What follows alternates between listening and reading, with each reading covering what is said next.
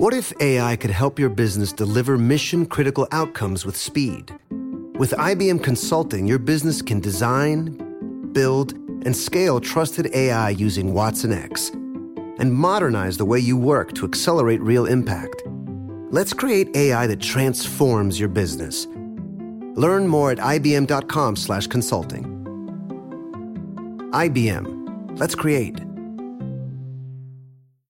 There are moments in life that are so special that you have to capture them and save them forever. They are one of those once-in-a-lifetime events, like your baby's first steps, the first time you bring your family pet home, or your daughter's first dance performance. With iPhone 15 Pro, more storage means you don't have to delete anything that can become a lasting memory one day. And it's important to be able to share these moments with family members who weren't there to see them in person. Store more, share more. Connect with iPhone 15 Pro on AT&T. Get iPhone 15 Pro on AT&T and get an iPad and Apple Watch for 99 cents per month each. AT&T. Connecting changes everything. Limited time offer. Requires 0% APR 36-month agreement on each. Well-qualified customers. Other terms and restrictions apply. See att.com/iPhone for details.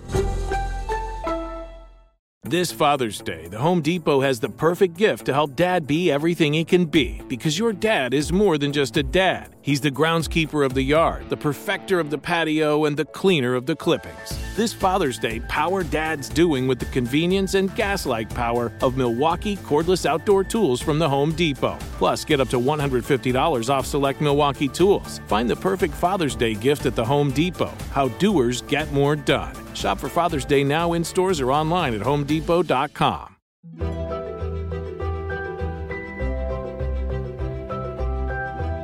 I'm Sean Braswell. Welcome to Flashback. We're doing something a little different in this episode. We're running a special series about the worst incident of election violence in American history, an event that is almost forgotten today. It happened a century ago, on Election Day, 1920, in the town of Ocoee, Florida. The victims were hundreds of black residents. The perpetrators were their white neighbors. And the reason was that black citizens had gone to the polls and tried to vote.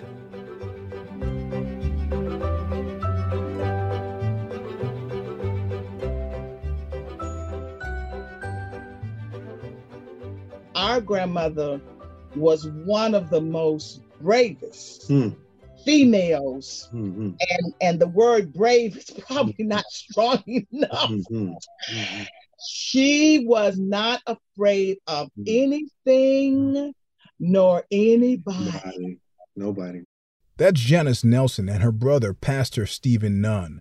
Their grandmother was Coretha Perry Caldwell.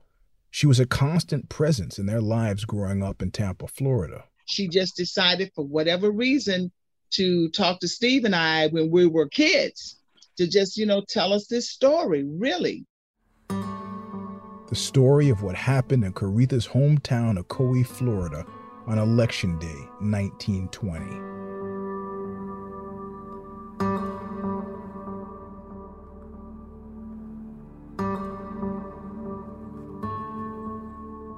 I remember driving over to her home that particular morning because I wanted her to make me breakfast. She had the old iron skillet pan, and she would fry up some rib bacon and grits and eggs. Here's what Coretha Perry wanted her grandchildren to know.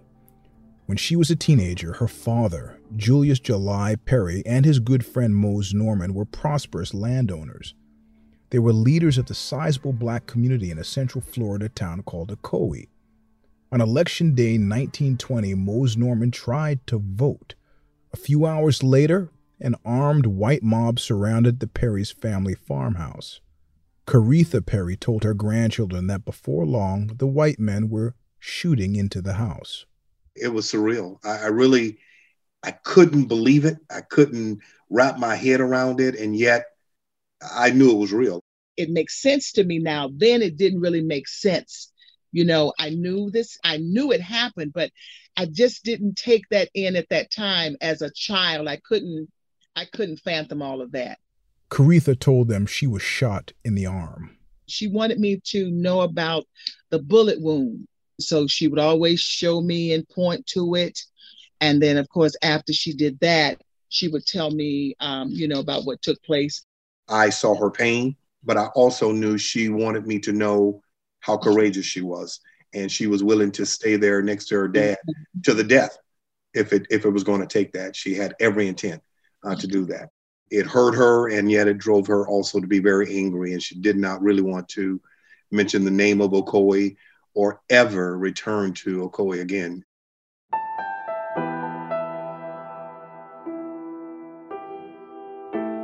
I'm Eugene S. Robinson. You're listening to the Election Day Massacre from Ozy Media. A warning, this episode contains graphic descriptions of racial violence.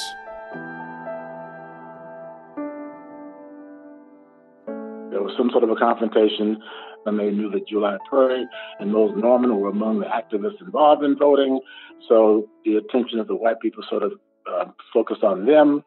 Marvin Dunn is the author of A History of Florida Through Black Eyes. The initial group that went out was led by a man named Sam Salisbury, who was a well-known white man, very popular man, not a law enforcement officer, but was deputized to go out and find out what happened at the polls. Sam Salisbury was a veteran, a former Army colonel. Marvin Dunn says the heavily armed white men he led to July Perry's farmhouse called themselves a posse. Paul Ortiz, a historian at the University of Florida, did seminal research on the incident. In a sense, what they're trying to do is pacify him, to kind of take him out of the equation. They feel if they can silence him, then they can stop all this voting nonsense and save white supremacy. What happened at July Perry's house? Why did it get so violent so quickly? Pamela Schwartz, chief curator of the Orange County Regional History Center, put together a major exhibition of the Ocoee Massacre. Who actually shot who? Who actually said what? There's so many different versions. July Perry's daughter, Coretha, Janice Nelson and Stephen Nunn's grandmother, was inside the house when the mob showed up. She told me that at a certain point in time, some of the white residents, men of the city of Ocoee, came to their home and basically made a demand for her father to come outside, and they wanted to talk. I've always owned a gun, and, I grew up in a gun culture. And, if someone comes up to my doorstep and tells me that I need to come out of my house unarmed, and they want to talk with me, that's a threat. And when Sam Salisbury demanded July Perry to come out of his house, Perry came out of his house and asked to go back inside to get his coat. And that's when this struggle ensued. Someone attempted to force their way in, and there was some gunfire, both from those outside of the house firing in and from her and her father inside of the house firing out. She said that the gunfire was so great that you could see the bullet tracers coming through all angles in the house, just flying all over the place. Coretha was not the only person shot that night. Her father was shot multiple times. He told her that he wanted her to get her mother and the children out of the house. Coretha's mother, Estelle, was not in good health. Coretha's brothers and sister were young children. I felt like he was saying, you know what? I'm the captain of the ship here. And so guess what? You guys go, get out if you can. But I've got to stay. I think even if he hadn't been wounded, he was going to stay and fight to the bitter end no matter what. She recalls asking herself and him, how we're going to get out, because they were surrounded. And he said, pray, and the Lord will show you a way. And she said she started praying and said, Lord, help us to get out of here. Help me to get my mom and my brothers and sister out of here. And she said there was a cat hole or some type of an opening in the bottom of the door. She lifted the little hatch, and she said that there was a beam of light, like from the moon, but it was just this beam of light that shined a path through this particular high growth or cornfield. And she said they proceeded on their stomachs to crawl through that path that had been illuminated. And she said while they were crawling, she said, we could see the feet of the men who were surrounding the home. Some of them, we could literally see their feet, and we could hear them talking and still firing. and yet they never saw us. Caretha, Estelle, and the children escaped through the field. Members of the white mob would later claim that, quote, 37 armed Negroes, end quote, participated in the shootout. But it's more likely that it was just the Perry family and a couple of hired hands who held off the assailants. At least 6 members of the white mob were wounded in the gun battle. 2 others died. They were killed by friendly fire. Other white men shot through the house and killed their comrades. And I found this out by examining the funeral home records of the men who were buried, which included a note from the sheriff documenting that the men had been killed by friendly fire. It's one of the few records of what happened that night. You know, there's all of these details that we'll never factually know. There's just no way, because no records and accounts were kept. No full investigation was done. Perry's family made it to safety, but not for long. July Perry's wife and daughter, Estelle and Caretha, respectively, are captured. They're taken to the jail in Tampa. Caretha and Estelle were charged with murdering the 2 members of the white mob who were killed. The charges were eventually dropped, but not before Caretha and her mother had spent a month in jail. She said they came in and told them that they were free to go, but to never, ever return to Ocoee again.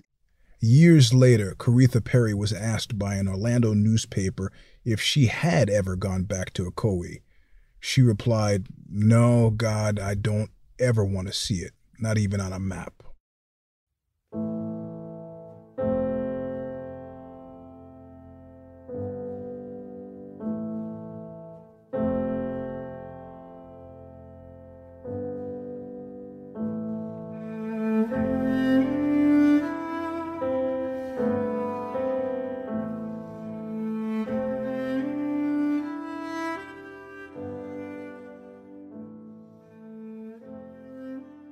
As the #1 audio company, iHeartMedia gives you access to all. Every audience, live conversations, trusted influencers, and the insights and data you need to grow. iHeartMedia is your access company. Go to iHeartResults.com for more. Hey everyone, I'm Mark. I'm Greg. I'm Brendan. And this is a trailer for a new podcast called Get It to Dutch, A Screenwriter's Journey. It's about screenwriting. And a journey. The 3 of us play aspiring screenwriters on a quest to get a hit Hollywood script to famous producer Dutch Huxley. Well, I would say one of us is aspiring and the other 2 are sort of struggling. Which one of us is aspiring? Well, they're going to have to listen to the podcast. But I don't know, and I made the podcast. Well, I made the podcast, and I think you guys were along for the ride. So each week we bring in a script, we read it, and then we give each other notes. And you'll also hear about our adventures navigating the Hollywood system. The show features amazing guests like Tim Robinson, Lily Sullivan, Weird Al Yankovic, and Rob Hubel. And like any great blockbuster, it's filled with heartbreak, adventure, suspense, and just a little tasteful nudity. And some distasteful nudity. Oh, yeah. Sorry about that, guys. Listen to Get It to Dutch, A Screenwriter's Journey on the iHeartRadio app, Apple Podcasts, or wherever you get your podcasts. Hey guys, I'm home. Everyone knows that it's Dad's job to be a bit of a joker. Sorry I'm late, everyone. There was an accident at the factory. Monty fell into the upholstery machine. Don't worry though, he's fully recovered. Good one, Dad. Did you get the pizza for dinner? So he likes to keep everyone happy with some dad jokes. Yep, right here. I had a coupon, and it saved me a lot of dough. Well, the truth is, Dad is just a fun guy. Hey, I'm not a mushroom. Please stop. Where does he get these stupid jokes from? He listens to the Daily Dad Jokes podcast. Oh, great. More dad jokes for me. We've delivered over 15,000 jokes to over 3 million listeners, and man, the postage fees are killing us. Listen to the Daily Dad Jokes podcast every day on the iHeartRadio app, Apple Podcasts, or wherever you get your podcasts. In 1920, Mildred Board was a little girl in the next town over, Apopka, Florida. Ms. Board has since passed away, but she recorded an oral history a few years ago. We're playing excerpts of it, courtesy of the Orange County Regional History Center. It's one of just a few first-hand accounts of the events of that election day. The night of the riot, Mose Norman came to this house. And I remember that he had on a night shirt. And I don't know whether my dad came with him or he got that far and they brought him on here. And my dad said to him, well, Mose, how did you get out of Ocoee? He said, just like a rabbit in the wind. I shall never forget it. Mose Norman escaped from Ocoee in his car. There were reports that he eventually settled up north in New York City. July Perry did not escape. He made it out of the farmhouse into a nearby sugarcane field, but he was soon discovered. His little dog betrayed him. When July Perry was shot, he went down in the cane patch, and Jip was the little dog's name. He went down and barked, and that's when the mob found him in the cane patch. The deputized mob arrested Perry. There's so many different stories. They shot him there, but they supposed to have carried him, I thought, to the police station in Ocoee. But you know, as I can remember, there wasn't a police station in Ocoee. More likely, July Perry was taken to the police station in Orlando, a much bigger town. Word gets to Orlando, as far away as Orlando, that there's a Negro uprising, but that's a code for Negroes are trying to vote.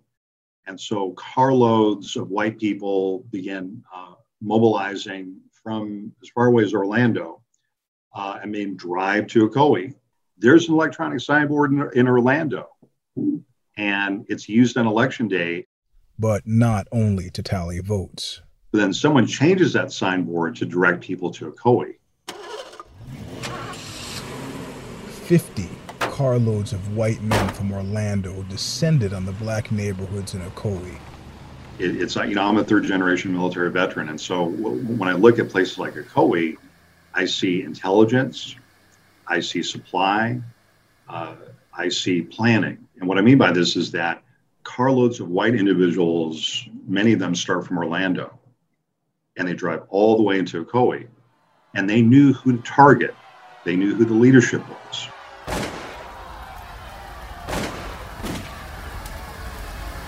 And they drive to Ocoee, and they began to torch and burn and loot and pillage this entire community. That evening and into the night, white vigilantes set fire to black people's homes, businesses, and churches in Ocoee. They shot at people trying to escape the flames. I mean, basically, people are defending their homes as this white, paramilitary operation is tearing through their neighborhoods. People put up a defense in Ocoee. They don't just lay down and offer themselves up to the firing squad, if you will. But we could smell. Somebody said, well, how could you smell the smoke? I said, I can smell the smoke coming from Africa. So it was something that you could smell the smoke. You knew something was going on. It's one of the most dramatic days in American history, all across the state. What happens in Florida is really an example. It's kind of a metaphor for American history in 1920. A systematic purging, ethnic cleansing of black people. That's really the outcome. We don't like to use the term ethnic cleansing unless we can use it in Eastern Europe, right? We don't like to use the word pogrom unless we can use it in Africa or someplace else. But it happens here.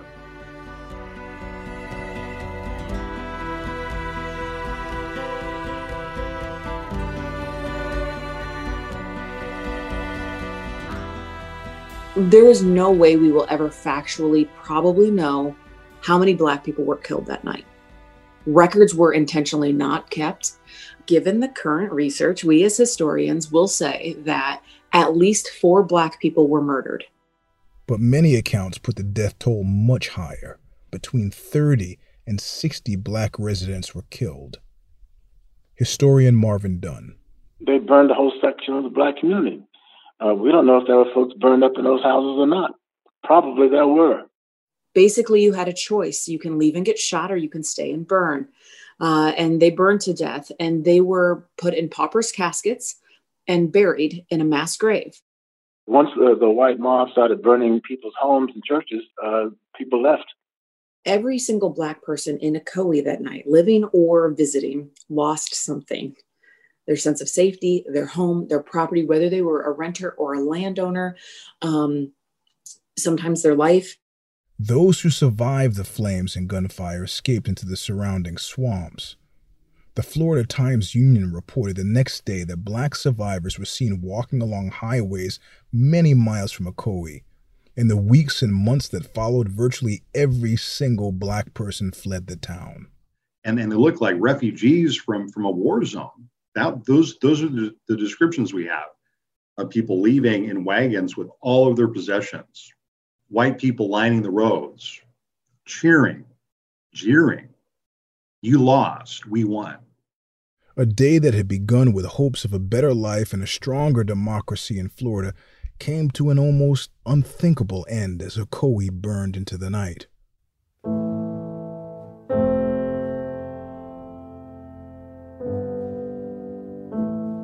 Back in Orlando, another violent crowd had gathered. July Perry is in mortal danger. In the jail in Orlando, he is taken by a lynch mob. Pamela Schwartz. He is brutalized. There are many versions of what happened to him, some very, very descriptive and graphic.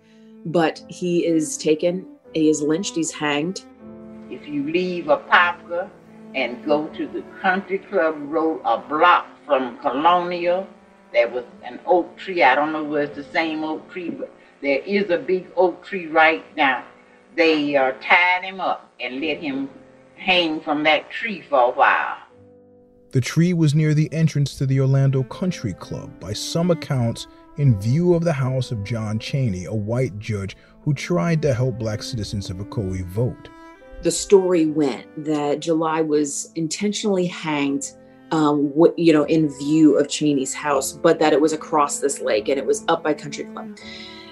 At the time, the way the trees and everything were, like when we look back at historic photos of that lake and different things, like I don't think anybody could have seen anything from the judge's house. So I think that is a thing that became part of the lore.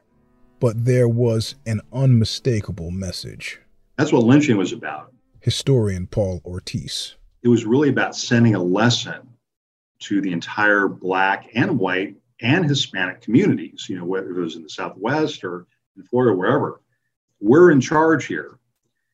And we don't follow the law. We are the law. A local black undertaker took down Perry's corpse from the tree the next day. Oh, had done so many things to his body. There wasn't too much left hanging because they had just cut his body up in pieces. But they took whatever they could, and I'm sure they embalmed him and they buried him. The terror inflicted on the black citizens of Ocoee didn't end with Election Day. The story has always gone that everybody left immediately. The black community left, they never came back. The story after is far more nuanced and horrific, I think personally, than that. There's an official cover-up that goes on for decades after the event. There's just so much to the story. I think the most horrific thing is that we don't know, and we don't know by design. By design, we don't have records. We don't have names for the people who were killed. We don't know what homes burned and which ones don't. We don't know what happened to people and where they went. What we do know is that the terror in Ocoee was not carried out only by people in masks and robes. Much of it was committed openly. And the campaign to keep black people from voting in Florida was not limited to anonymous letters from the Ku Klux Klan. Editorials were printed in the most prominent newspapers in the state. When the Orlando Sentinel, the Miami Herald say that white supremacy, that our foundation, the foundation of our civilization, white supremacy is in danger, we have to take them seriously. And when we take them seriously, we realize that they're going to do anything they can to break up any challenge to their power system. And this is why so many white people descend upon Ocoee, because they're trying to send a lesson to that. Not only are you not going to vote today, you're never going to vote. What happened in Ocoee was not just about one election. What happened next would take years to orchestrate and execute. In part 3 of the Election Day Massacre. Where did everybody go? And then you look for the families and the histories and you try to find where they are today, and you can't find people. You can't find them. They're just lost and gone. Nobody's ever held responsible in any way, shape, or form for what happens at Ocoee. It was government-supported land theft. The scripture says, "Thou shalt not steal." They stole it and they need to give it back. This episode of Flashback, The Election Day Massacre, was written by Sean Braswell and voiced by me, Eugene S. Robinson. It was produced by Maeve McGoran and Iore Odigizua. Chris Hoff engineered our show.